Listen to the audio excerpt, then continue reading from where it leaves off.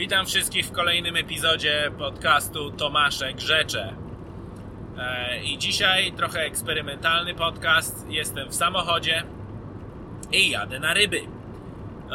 Temat ryby, wędkarstwa przewijał się w podcaście już parę razy. Nawet gościłem wędkarza doskonałego, mojego kolegę, przyjaciela Tomasza. No i dzisiaj jadę właśnie z Tomkiem na ryby, na szczupaki. Celem jest szczupak na niewielkim jeziorze zaporowym. Tomasz jeszcze nie ma Tomasza jeszcze z nami. Spotykamy się na stacji benzynowej gdzieś po drodze na to jezioro i zobaczymy jak się uda. Jak pamiętacie, Tomasz głównie łowi basy, no ale dzisiaj jest sobota, ma akurat sobotę wolną, więc pomyśleliśmy, że jest okazja, żeby zrobić coś innego i pojechać na szczupaki. Łowić będziemy w miejscu, na którym strażnikiem wód jest nasz dobry znajomy Greg Latour. Szczerze powiedziawszy, nie mam pojęcia, jakie są warunki na jeziorze, czy szczupaki są głęboko, czy płytko, czy jest przed, czy po tarle płoci. Jest maj, to już chyba po tarle płoci. No ale Greg jest na miejscu i z pewnością jest na wodzie każdego dnia, albo ktoś jest na wodzie każdego dnia, więc liczę na to, że da nam wskazówki, gdzie są ryby, jak je łowić, jakich przynęt używać, żeby troszkę zwiększyć szanse naszego sukcesu. No i tyle. Idea podcastu jest oczywiście, żeby zabrać Was na ryby z nami. No i zobaczymy, jak to dalej pójdzie. No dobrze, to Tomasz jest już z nami w samochodzie. Siemasz, Tomasz. Witam. No to nie wiemy zupełnie, jakie warunki będą na ryby, ale jak myślisz? Myślę, że dopiero teraz ta woda chyba się troszkę podgrzała. W końcu one może zaczną, to życie się dosyć późno w tym roku obudziło i w oceanie i tak. Na śródlądziu. A ty miałeś w ogóle jakiś kontakt od Grega? Parę razy rozmawiałem z nim, mówił, że rewelacji nie ma, bardzo wolno to wszystko, tak jak mówię, bardzo wolno to wszystko w tym roku trwało. Rozpoczynało się ta wiosna, niby przyszła szybko, ale było bardzo zimno, więc to wszystko... Mnie się wydawało, że było ciepło cały czas. Nie do końca chyba. Nie? Tym bardziej patrząc teraz nawet na prognozę tam u Grega na Lua jest cały czas w granicach 4-5 stopni tylko w nocy, także ta woda się na pewno ogrzewa w dzień, ale schładza w nocy. No tak, ale teraz to się pogoda popsuła. Było trochę... No chwilę było, właśnie dlatego mówię, że nam prawdopodobnie się po tym ciepłym okresie, po tych 2 tygodniach uaktywniły. To znaczy odbyły tarło. No właśnie, już jest po tarle płoci. Jest, tak, właśnie na tyle mądrą rybą, że wyciera się przed tarłem białorybu i wykluwają się małe szczupaczki wtedy, kiedy i zaczynają żerować na wylęgu rybek, płotek, leszczy, które wycierają się po szczupaku. Także ta natura jest bardzo, bardzo mądra i myślę, że w tej chwili właśnie po tych 2 tygodniach tego ciepłego ta biała ryba się wytarła i one mają teraz co jeść. Te małe szczupaczki oczywiście, a te duże czekają na tarliskach, przy tarliskach troszkę głębiej. No te większe. Na te duże szczupaki, które się już wytarły, właśnie uzupełniają białka, zjadając te ryby, które wracają z tarlisk, czyli płocie, leszcze. Czyli liczymy na to, że będziemy je łowić na płytkiej wodzie, na dżerki? Tak jest.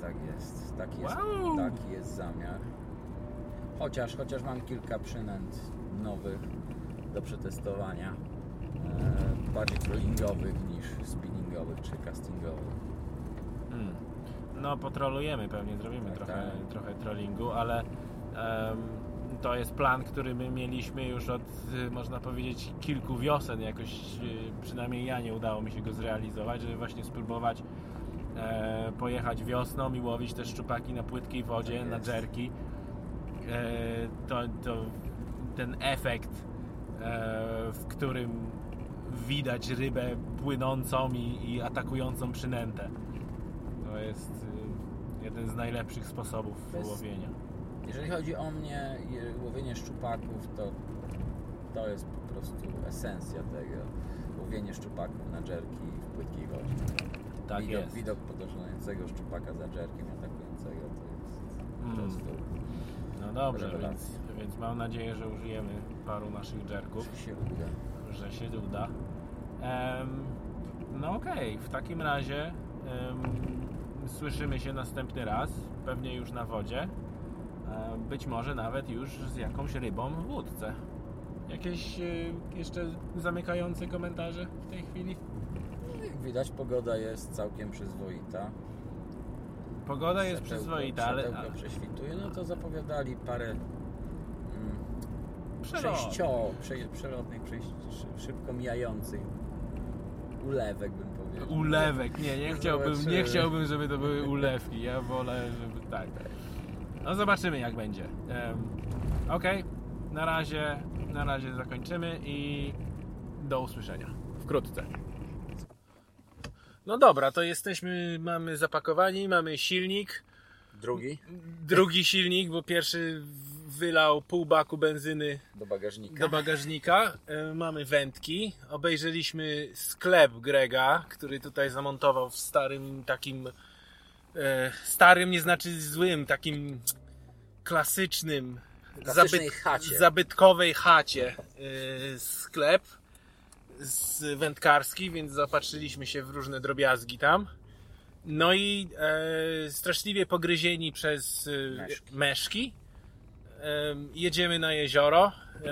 Rokowania nie są najlepsze, ponieważ wczoraj Greg, który wie wszystko o jeziorze, złapał jedną rybę. Ale pogoda się zmieniła znacząco, więc liczymy na to, że będziemy mieli nieco więcej szczęścia. Tomasz, jesteś rozczarowany, że dżerki na płytkiej wodzie prawdopodobnie nie będą działały? Nie wierzę raczej w to. Okej, bo Greg powiedział nam, że na dżerki nie bardzo, ponieważ żeby łowić na dżerki chcesz mieć aktywną rybę, natomiast ryba jest nieaktywna. Temperatura spadła i tak dalej. No, tak. To się może w każdej chwili zmienić, ponieważ słońce dosyć mocno operuje, więc na pewno woda się... Żebyście mogli to zobaczyć, ten widok jeziora z góry. Zjeżdżamy z góry, gdzie Greg ma swoją bazę i w dole widzimy między górami w morzu zieleni widzimy błękitną wodę jeziora. Świeci słońce dla tych, którzy wątpią. Okej. Mamy też przynęty martwą rybkę, ponieważ chyba tutaj jednak martwa rybka działa najlepiej na tym jeziorze. Tak, szczupaki są, tak jak Greg mówi, no one muszą być aktywne, żeby atakować właśnie przede wszystkim przynęty spinningowe. Troszkę inaczej jest z trollingiem, bo ta przynęta porusza się bardziej leniwie. A martwa płotka, tak jak będziemy dzisiaj łowić na zestawie spawikowym, nie wymaga żadnej praktycznie aktywności od szczupaka. Także to jest... No tak, nie musi jej gonić, tylko podpływa. Najszybszy sposób zdobywania pożywienia i energii.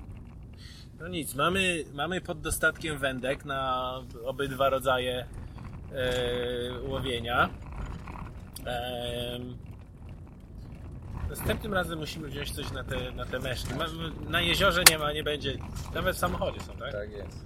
Okej, ten dźwięk, który pewnie słyszeliście, Tomasz pozbył się jednej z meszek, która tutaj trafiła. No nic, zobaczymy. W takim razie za mniej więcej 2 minuty będziemy na przystani. Zapakujemy łódkę, zrobimy zestawy i zobaczymy, co się stanie. Okej, no to jesteśmy po rybach.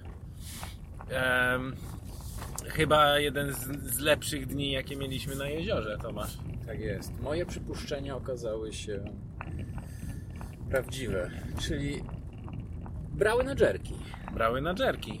8 ryb w łodzi, 7,5, bo jedna była wyjątkowo malutka, ale 8 ryb w łodzi, w tym 2, no niespełna 90 cm.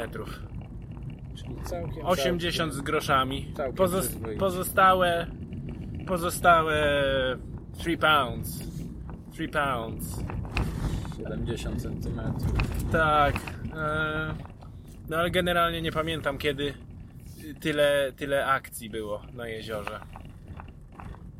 Tak jak mówiliśmy, trzeba być we właściwym miejscu, we właściwym czasie. Bo właściwie najpierw jedna ryba w trollingu. Na Jerka. Ale zaczęło się niezbyt dobrze, bo deszcz padał, zimno się zrobiło. Biało. Przyjechaliśmy na przystań i piękne słoneczko, tak jak teraz. Ciepło. Wyjechaliśmy na wodę i wydało się, trochę zimno się zaczyna robić. No i Trzeba potem było wiatr się ubierać szybciutko. Wiatr się zerwał. Ale ty mówisz, jak zobacz, to zaraz będzie padać, ale może przejdzie bokiem. Deszcz zaczął padać, wiatr. Także nie wyglądało specjalnie i nawet tak mówiliśmy, martwa woda, nic się nie dzieje. I przed jedną mocną ulewą właśnie siadł Tomkowi. Tak. Ten szczupak w trollingu. W trollingu, niespodziewanie, boom! Na Salmo Slider. Slider 10. 10? Tonący. Nie, pływający. To był pływający? O nie, S, sinking.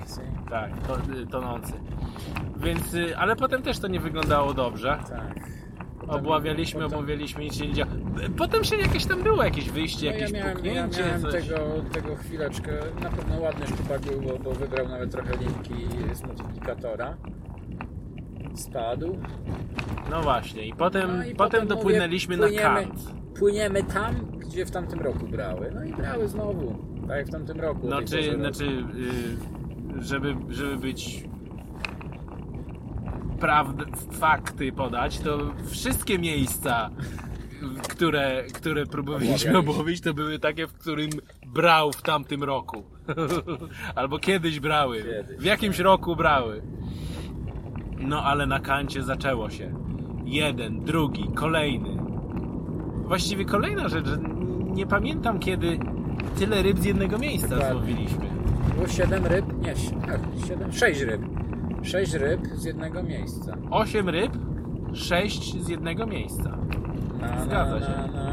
I w tym jednym miejscu, gdzie złowiliśmy 6 ryb, ja miałem branie i odprowadzenie, ale odprowadzenie takie, że widzieliśmy rybę przy łódce za przynętą i ty tam też miałeś to branie. 2 albo 3 brania, takie wyjścia i to jedno ładne, takie naprawdę był naprawdę duży, gruby szczupak. To taka łódź podwodna. Zrobiła delfinka. Tak. No więc właśnie, byliśmy w odpowiednim miejscu, w odpowiednim czasie. Tak sobie na wodzie mówiliśmy, że gdybyśmy byli w innym miejscu o tym czasie, być może wcale nie mielibyśmy takiego wyniku. I podobnie, gdybyśmy byli w tym miejscu wcześniej, też może nie. Więc to jest w sumie podsumowanie wędkarstwa. Musisz być w odpowiednim miejscu, w odpowiednim czasie i musisz mieć szczęście. Kombinacja wiedzy i szczęścia. Bo wiedza bez wątpienia jakąś tam był to ten element wiedzy, że tak, będziemy jednak łowić na jerki. Tak. Mimo że przewodnik i waterkeeper tutaj powiedział, nie, na jerki to nie biorą, bo woda, bo nieaktywne ryby i tak dalej, i tak dalej. Ale stwierdziliśmy, że no jest to taka pogoda, taka pora roku i jeżeli one są na płytkiej wodzie, powinny brać na jerki. Zresztą jak jerki są nieaktywne? One są bardzo, bardzo aktywne. Nie, no on twierdził, że za bardzo agresywnie że pracują. Tak, i im się nie będzie chciało ich... Tak, że te szczupaki są leniwe, że odstraszają je nawet te ostro pracujące przynęty. Nie odstraszały. Znaczy może jakieś były odstraszone, ale 8 szczupaków nie zostało. Ładowały. Tak. No ja nie pamiętam tak owocnego dnia na jeziorze jak dzisiaj. Także bardzo dobrze, bardzo dobra wyprawa. Odprężająca, relaksująca. Tak jest. Pogoda nie była najgorsza. Coraz lepsza znowu jest, więc to wszystkie... Ona jest dobra, jak wiadomo, jak jest się w samochodzie i na lądzie, to jest dobra. Jak jest się na jeziorze, to bardziej wieje i... Niestety, odczuwa się zimno. Tak. I też taki deszcz jakiś przelotny, to inaczej się odczuwa. Schładza momentalnie organizm Tak, i jak inaczej się odczuwa jak jedziesz w samochodzie na przykład, a inaczej się odczuwa jak na wodzie i coś się... Czy nawet między domami w mieście, to też całkiem inaczej. Tak. Więc bardzo, bardzo fajnie. W miejscu, którym najpierw łowiliśmy, potem nie łowiliśmy, od kilku lat też tamtego takiego malutkiego szczupaczka złowiłeś ty, tak? Tak jest. Te dźwięki, które być może słyszycie, to z tyłu samochodu przewala się nasz sprzęt i wędki, które... Musiał chyba się zatrzymać, muszę poukładać to, żeby nam wędek nie... W jakimś takim uczciwym miejscu. Zaraz się zatrzymamy to poukładać. No to tyle. Będziemy kończyć w takim razie. Dziękuję słuchaczom. Tomasz, dziękuję Tobie. Dziękuję też wszystkim. I dziękuję do Tomek za następnej. wspaniałą następną wyprawę. Myślę, że nie pierwsza, nie ostatnia w tym roku. Oczywiście. No to pa.